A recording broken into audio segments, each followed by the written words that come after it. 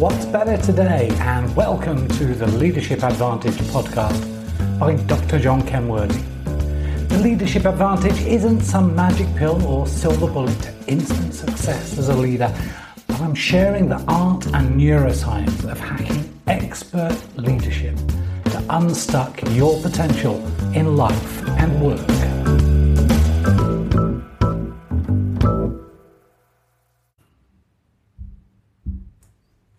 Hey there, and welcome to this edition of the Leadership Advantage podcast. And I'm continuing the series on the secrets to being an exceptional presenter, and this is the third in the series. And this episode I'm talking about getting visual.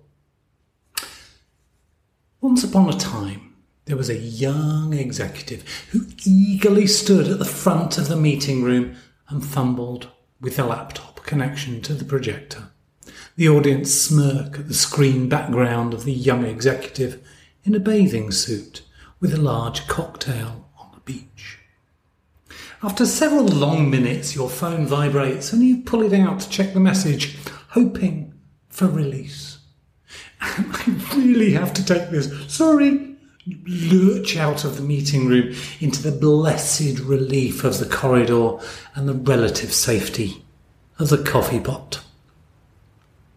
A few days later, the young executive approaches you and asks if you have read the project deck. You look aghast, indicating the huge piles of paper overflowing your inbox, wondering what project they mean, because you can remember nothing. Save that bathing suit on the beach with the huge cocktail. So why does visual storytelling matter? Well, in this Advantage Guide, I'm sharing how you can make your presentations engaging, memorable and interesting by utilising the new golden circle of visual storytelling.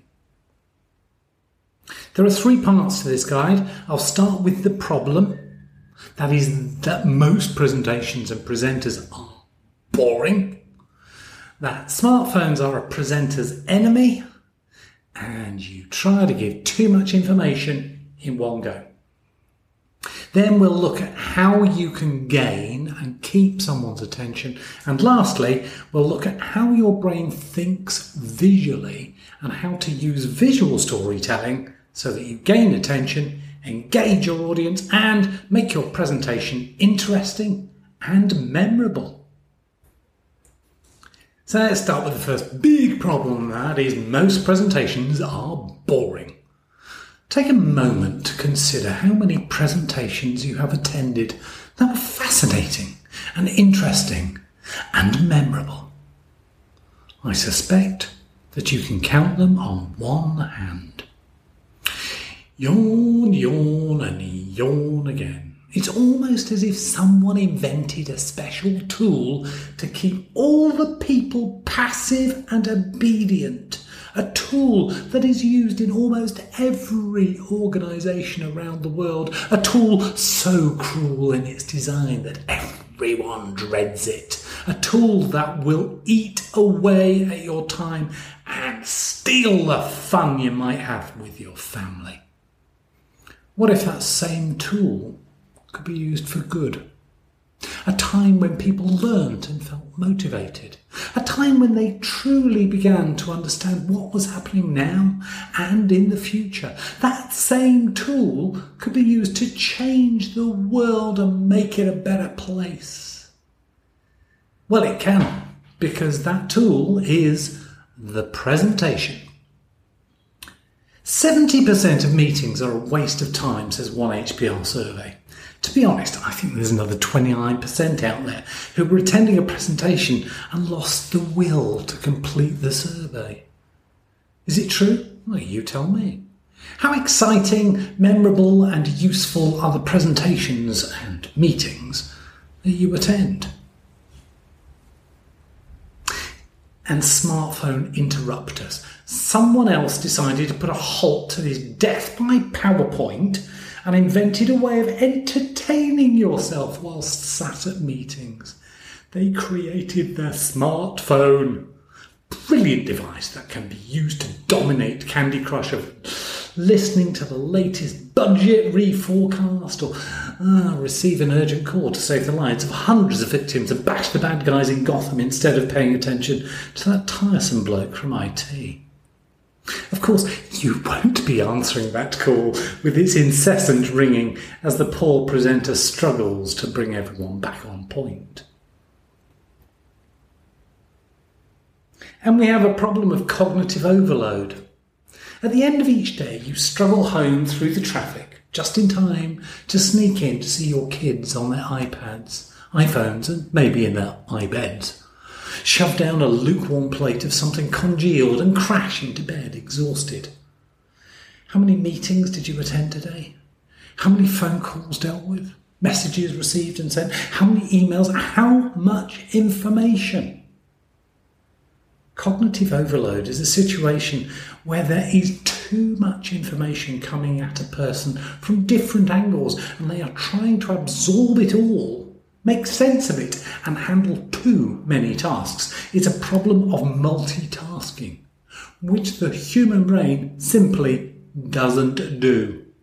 It's not that you can't multitask and other people can. The truth is that they can't multitask either. You can switch rapidly between tasks. My wife can do this far more rapidly than I can. But your brain has to keep several items in short-term memory at once, and that takes an enormous amount of energy, which exhausts the body of its resources, and your brain craves to turn down the volume and try and consolidate all this new data. Every time you switch your attention from the presentation ongoing and your phone beeps, you're loading your brain and forgetting most of what's going on anyway. And if that presentation is boring, it's not going to gain or keep my attention. If you want to gain and keep my attention, then show me a story. Since man sat around campfires, they've told stories to pass on information. Whether through grunts or words or pictures, man communicates most effectively using stories. And the most effective stories of those are visual, because that's the way your brain works. 70% of your brain is processing visual information. The ancient Greeks knew how to leverage this, and they didn't even have fMRI machines. The idea is simple. If you desire to understand or explain something, you can be sure that you are covering all the essentials by including the original 5 W's. Who, what, where, when, and why. And we add a 6th called how much, because it turns out we like to count things as well. Cognitive scientists and neuroscientists concur with the Greeks that they were really onto something. They were inadvertently showing us a map of the mind. They were showing us the way human beings think. Now, we've learned a couple of things since the ancient Greeks roamed the planet. The first I've mentioned is that we like to count things. So we add how much to the 5 W's. And we have a higher form of visual processing that pulls everything together. It gathers the who and the what, the where, when, and why into a visual cause and effect model. We call this sophisticated model and process with the 3-letter word how. What if I told you that there is a way, a simple and relatively easy way to use this model to explain almost anything visually using this ancient rule? Better still, what if I showed you? Show, don't tell. During my hideous time in the dark, dreary boarding school in southern England, my dishevelled English teacher exhorted me to show, not tell, the story. I hadn't a clue what that meant. I drew pictures, badly, to illustrate my prose.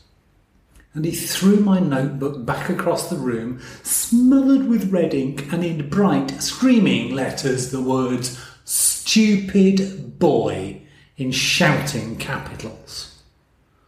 I shuffled out of the classroom, red with embarrassment and shame, girls sniggering behind my hunched back as I stifled a dreaded tear.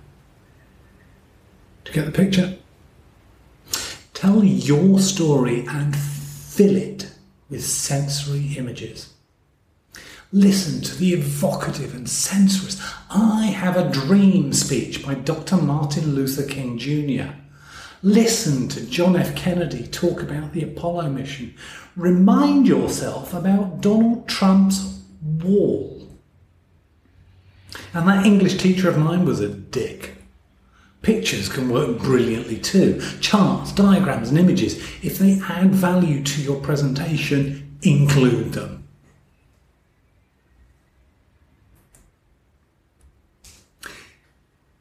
Seven honest serving men. How vision works.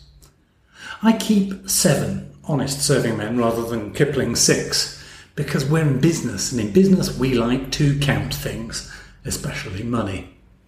Why? Is your brain's first question, and it's rather like the headlines of a news programme. The first thing that you want to know as an audience member is whether this presentation is interesting, useful, entertaining, or matters to me. The simplest way to find the why of your presentation is to tell people what you are presenting, your solution, to these specific audience members who now sit up and take notice, and that this solution fixes their specific problem. I've created an Advantage guide dedicated to Start With Why that you should check out if you want to learn more. Quick aside, I just gave you a purpose to check out my Advantage guide on Start With Why. Once you know why, and I have gained your attention, your brain wants some context. Who or what are you talking about? Paint me a vivid picture of the situation, the critical people involved, and or the things that we will be discussing. Then it wants to know how much. Your brain wants to count the objects or the people, the money, the market size, the volume. And once I know that, who and how much, I need to know where, if it's relevant. The people in this office who are being retrenched, or another office, a project in my territory or not. Is this affecting my department? And when is all of this happening? How urgent is this? Are things moving, or are we in stasis? Finally, how does all of this come together? Your brain wants to pull everything together, the objects, the people, their numbers, their positions, and the sequence in which they occur. A visual cause and effect model through which your brain can then interpret what is happening in the visible world outside. We start with why, followed by who and what, how much, where, when, how.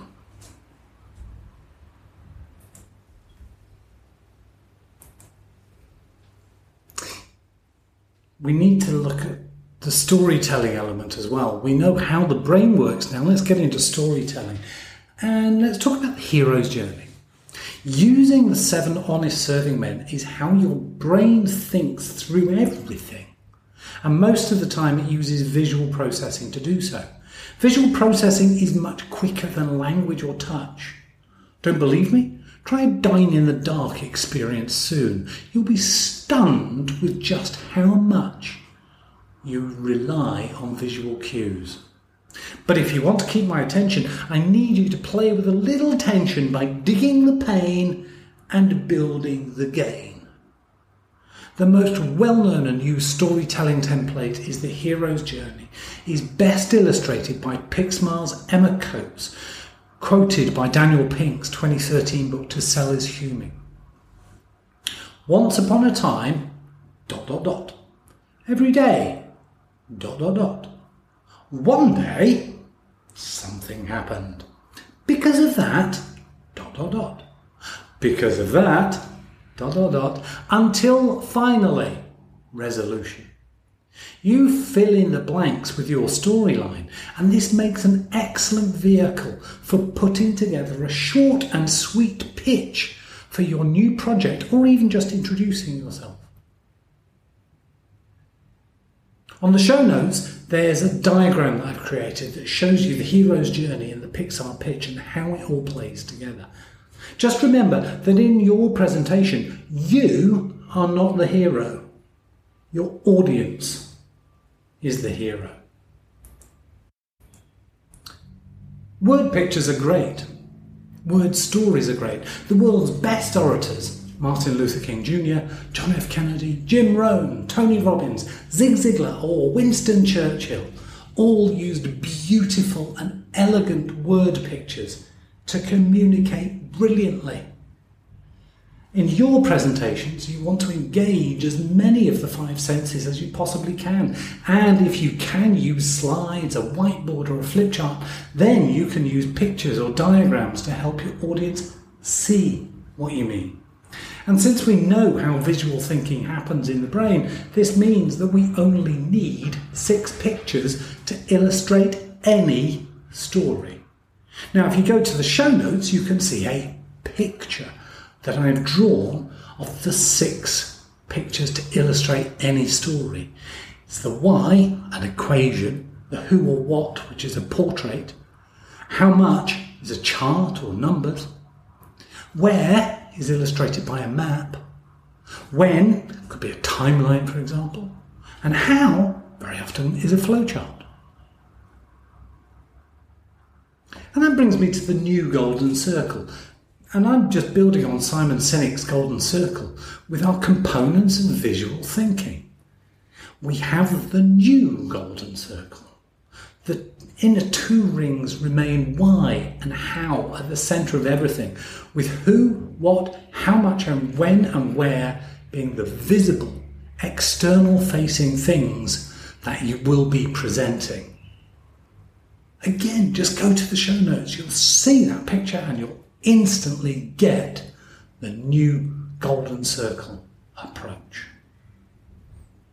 So let's summarise. In this guide, I've shared with you how you can make your presentations engaging, memorable and interesting by utilising the new golden circle of visual storytelling. We've learned that most presentations and presenters are boring, that smartphones are a presenter's enemy and you will try to give too much information in one go. Then we looked at how you can gain and keep someone's attention, and lastly we understood how your brain thinks visually and how to use visual storytelling so that you can gain attention, engage your audience and make your presentation interesting and memorable. So what can you do with this? Well, for your next presentation, prepare by answering each of the questions and then create a Pixar pitch to generate a storyline. Why you are doing this presentation, i.e. for what purpose are you making this presentation? Go back to the Start With Why guide on the problem plus solution plus audience target. Who and or what is your topic? i.e. what is the context, your solution and your problem? How much does this cost or benefit? What is the business plan, the ROCE, the ROI, the NPV or IRR? When is this happening? Do you have a timeline? Where? Location details that matter, department boundaries, etc. How will all of this happen? Who does what? Where? And when? Keep refining this until you are completely satisfied that you have answered all the questions you need to answer. Then use the Pixar pitch template and create a hero's journey storyline to pitch this presentation quickly and simply, once upon a time, every day, one day, because of that, until finally. Enjoy. Be greatly blessed.